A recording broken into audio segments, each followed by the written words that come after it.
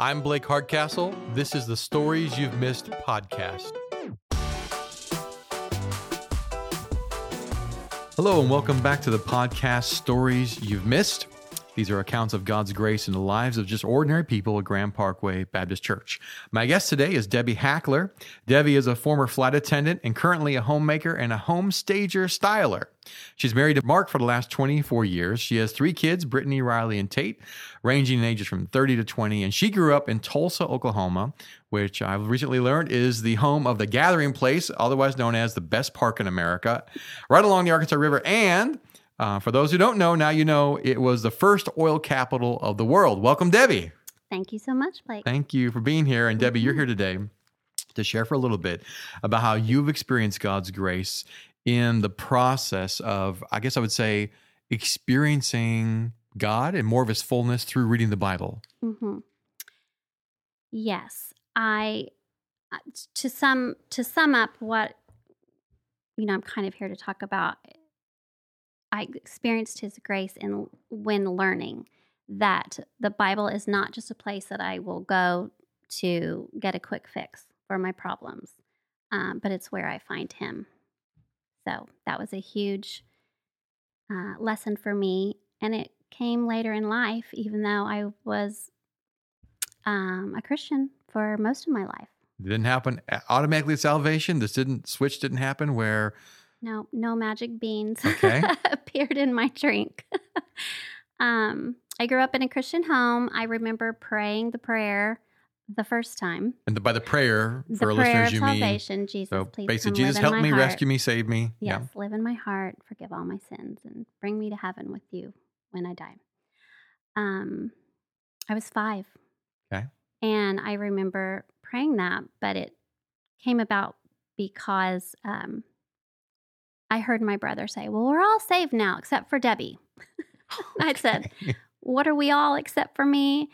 And probably it's the only memory I have of being 5 years old, but I do have that. So I prayed that prayer.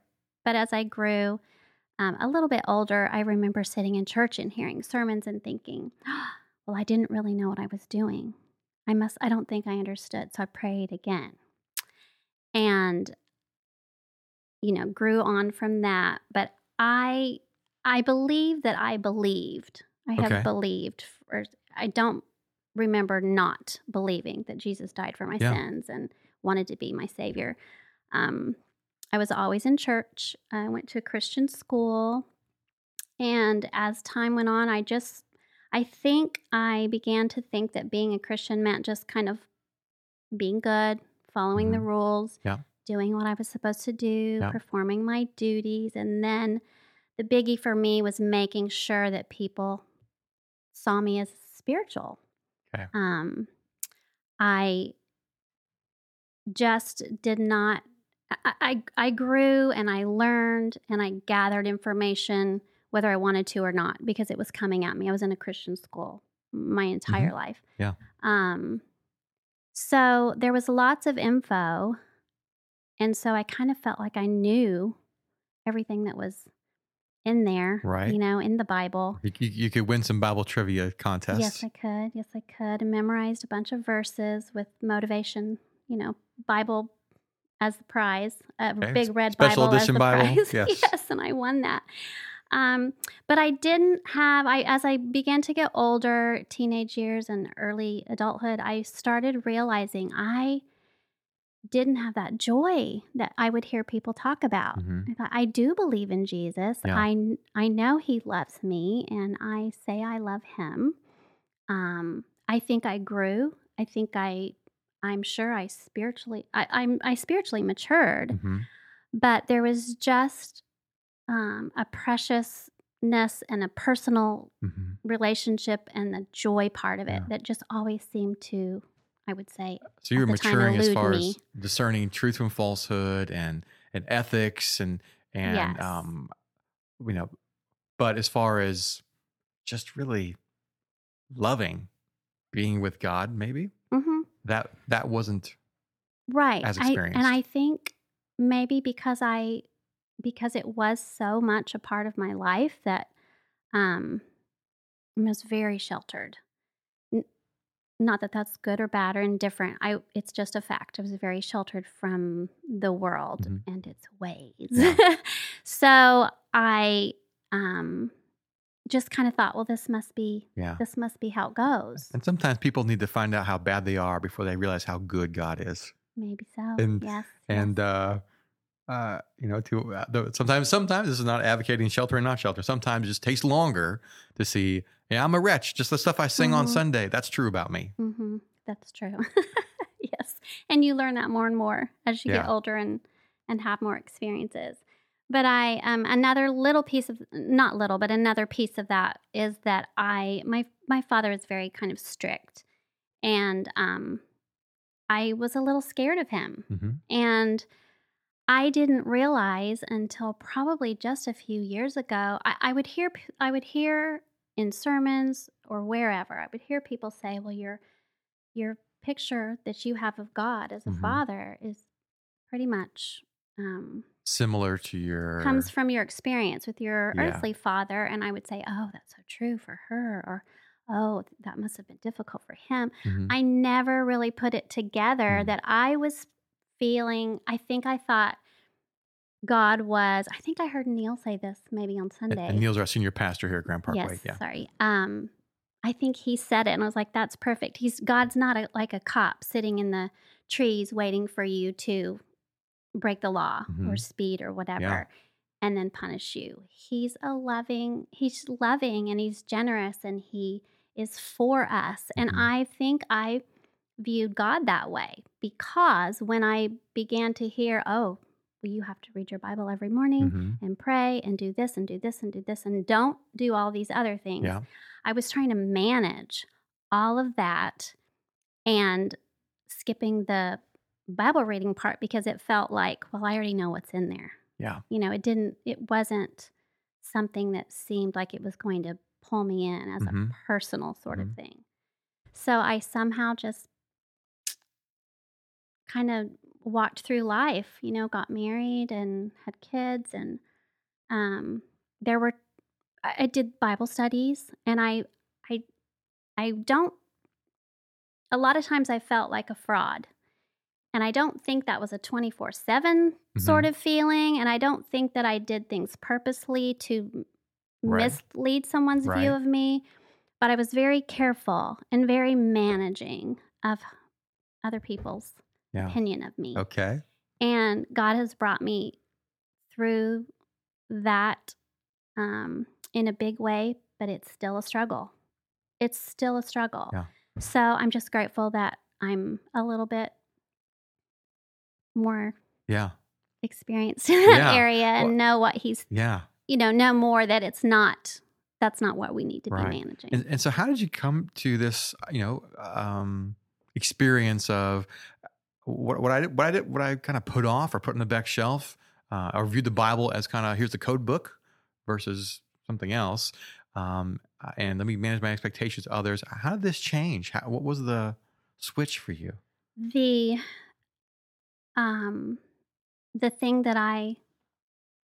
thing that kind of brought me a little light in this situation is I have read through the Bible here and there, and I would tend to get stuck, in the Old Testament. I would get a little stuck. Where all Bible reading plans come to die. Leviticus. Yes. Yes. And then, maybe you go, okay, well, I can skip that because that's not for me. Right. That's not for today. And move on to the New Testament or whatever and kind of limp my way through it. Kind of repeatedly just getting now you would say part of the story. Part of the story, yes. And we have a friend who came up with or wrote a book called Power Read the Bible in 60 Days. Okay. And I had actually gone through the Bible in 6 months and thought I was some sort of a warrior princess. Yeah, SEAL Team 6 Christian, yes. And I thought, I can't believe we actually did that. Aren't we really something? I got, all I got out of it was I put my own little star on my own little chart that I had done that. But now I saw this challenge, read it in 60 days. And I thought, well, that's just crazy. Nobody can do that. But I read testimonials. People were doing it. And the friend who put this together, his love, his joy, and what has become the heart of his ministry is pointing people towards Jesus, pointing people towards finding him in the Word. You know, your experiencing kids, him. Yes, through reading the Bible. Yeah. Getting kids involved, getting families involved. So it was starting again in January of a couple years ago, and I thought, I'm going to do that. I know I'm not going to make it, but I'm going to try to. That's going to be my January thing. That'll be a real nice star to put on my chart. Yes, it will be huge. So to get it done, it's about an hour. And let me just say, an hour per day. About an hour a day, give or take. And it's not for the purpose of study. It's for the purpose of seeing the Bible as an entire story, which gets kind of lost, I think. Sometimes when you grow up in Sunday school, you hear all the little stories and they just sound like they came from a book of stories. Yeah. Yes. So, where was I going with that? Think about an hour a day and it's one big story. Thank you. So that's the purpose of that. And kind of following the seed from Adam to Jesus and seeing that entire thing. So something about, also I had to get up early in the morning to get this done. I'm not a morning person. You couldn't just fit something extra into what you already were doing. Well, I wouldn't have. I would have chosen something else. Yeah. I believe that with all my heart. But I just made a commitment. I'm going to do this in the mornings when it's quiet, it's still dark. Before anything else is asking for your attention. Yes, before I excuse myself in to something else. So I would get up and get my coffee. I had to have that. And just start reading. I thought, man, this is a lot, you know. But every day there were notes from Jeff, the author, to kind of give you an overview of what you're going to be finding today, what you'll be discovering, how the seed connects. And he did that every day for 60 days. And so what happened was I found myself could not wait to get up at 6 or 6:30 in the morning. I'm not a morning person. Right. I still don't call myself one. Right. But that it just trained my body. You weren't expecting this. You weren't expecting to be looking forward to getting up. Nope. You were expecting just being honest. Drudge on and at some point just run out of energy. Yeah. I was like, maybe I'll probably finish, but it's just too fast. I don't know what good this is going to do. It'd only be to serve your pride. Right. Yes, to be honest, probably so. To feel like I'm doing that thing that I always have trouble with. And as you're doing this, you were surprised by, I don't want to put words in your mouth, but you told me, I've met God there. I did. It gave me a new, fresh view of God's word that I wasn't expecting. And it felt like, well, goodness, I'm this age and I've been through all of this. And like you've said to me before, if anybody was going to catch it, it was going to be me. I was totally set up for quote unquote success as a Christian. You know, I didn't know any better. It's all I've ever known. But I was surprised at looking forward to spending that time. And it just gave me such a fresh new view of the Bible and the story and the, the story that is Jesus, you know, that from creation to him dying for us and beyond, and the discipleship and how it grew. And it's how we're here. It's why we're here now. I'm curious. I didn't ask this question ahead of time. Has Mark, your husband, ever commented, this is significant what you're doing? I'm experiencing you differently.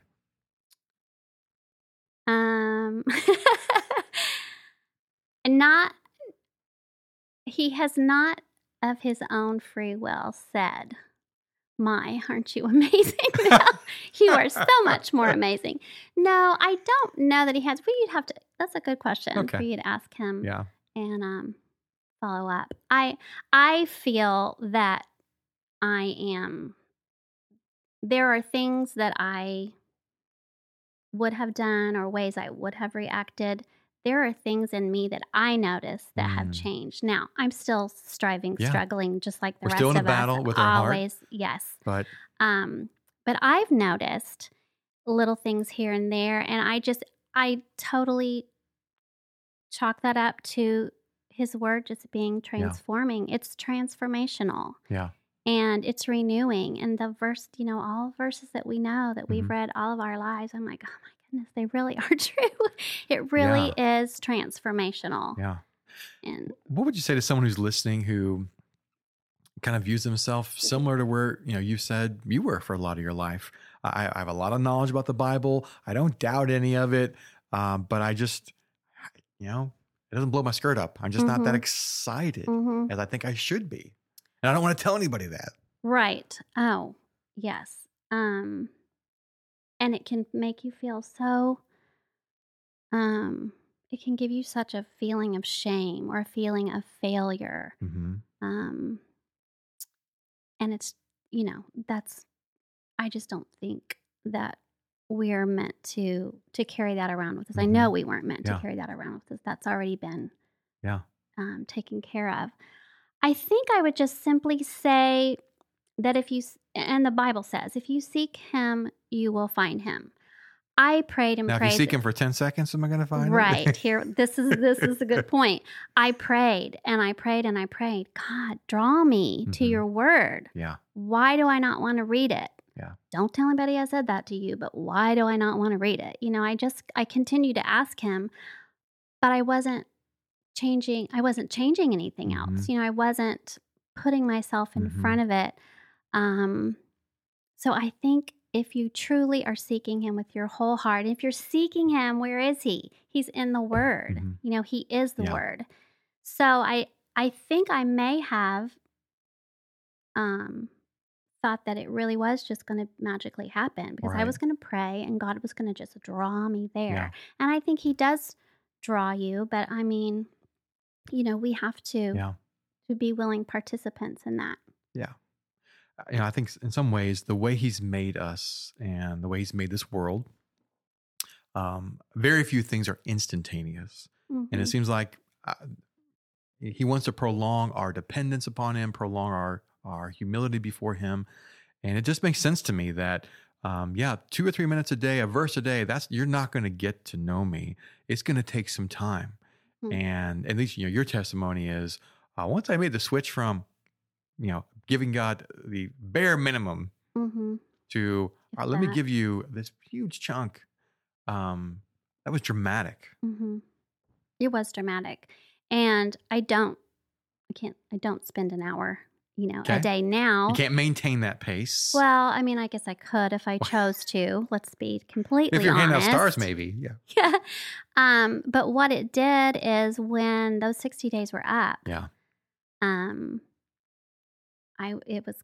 I thought, oh my goodness, I want more. And so now I had this longing and this desire and this excitement about going to a book. Like, I'm going to pick a book and I'm just going to read it. And if I need to find, if I want to find helps on that book, I will. This has created an appetite in you. It's created such an appetite and it's made such a difference in just how I view everything, everyone. We've been, there's things you go through and you think, this can't be happening. And you think, how am I going to get through this? But there's just a completely different view of, yes, that's awful, but I'm holding tightly to God while He holds me, and we're going to go through this. I'm going to learn something, hopefully, through it. Yeah. And on the other side of it, I'll still be holding tightly, and He'll still have me. Yeah. How would you, sum this up in a sentence or two for a child, 9-year-old? Probably, since for me, some of the struggle was viewing God as this big, authoritative, Mm-hmm. scary kind of guy waiting for me to mess up. Yeah. I think I would probably um, just try to share with a 9-year-old that that is not, it's not a correct view, that he created that child for a relationship with him. And he's generous and he's loving and he's kind and he's just, Mm-hmm. but he also is for that girl or boy. And even as a 9-year-old, you don't have to wait till you're grown up Yeah. or beyond, Mm-hmm. which was my case. You Yeah. don't have to wait for that. You can meet him now and have a relationship with him now. And Yeah. if you want to find him, he's in his word. Yeah. That's so good. You mentioned, I know there's something you want to share here at the end with listeners.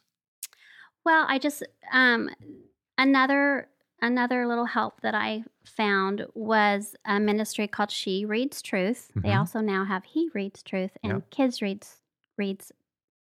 Read Truth. Yes.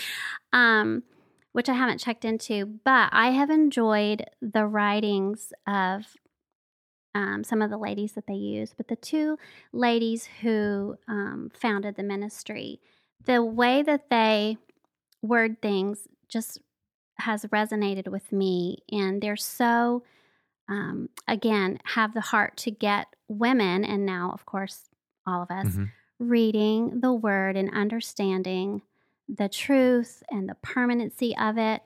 And one thing that a book that they wrote that I read just kind of was their story. But so they wove their story into, or they wove how they came to this through in their each individual stories. So when they say this book, they're talking about this book Gotcha. that they Yep. wrote. This one in front of you, you're reading Yes, from. Yeah. but they said this book is not a directive to make your life better by reading your Bible every day. This book is evidence that He gives life to dead things through the power of His word, not once, not occasionally, but currently and all the time. Our Savior does more than fill the gaping holes of our brokenness. Our sovereign Lord does more than pick us up where we fall short. Our holy God holds all things together. He holds us together. His word is not something we add to our life to get us from dawn to dusk. His word is life. And that, I thought, okay, they have seeped into my brain and my heart, and they've said it in such a way that I couldn't. So then hold tight to the only book that will last. Truth stands without us. It does not need our vote of confidence or our help. It certainly doesn't need our words or our carefully crafted metaphors. Truth stands, and it will stand, period. And, they go on to just talk about the permanency. No matter what our circumstances are, the Bible and God's word are permanent. Yeah. And whether we open our Bible today, it's still permanent. And so because of its permanency and because He's holding us, we hold tightly to Him. Yeah. I really appreciate you sharing these things, and I think it's encouraging to me. And I'm about to warm up to a 60-day challenge here. Really, not just a challenge, but as much as a okay. I want to know God in a deep fire hydrant, blow me away way. I want that, and I want to spill on other people. So, Debbie, I thank you for sharing this, and I know listeners will find this helpful. And you may get people approaching you saying, "Hey, what's that thing you read before? What's that 60-day thing?" And please, I encourage you to do that if you're curious. Debbie, thank you for being here. Thanks for asking. And thank you for listening. If you're enjoying this podcast, give us a pat on the back by reviewing it wherever you listen to podcasts.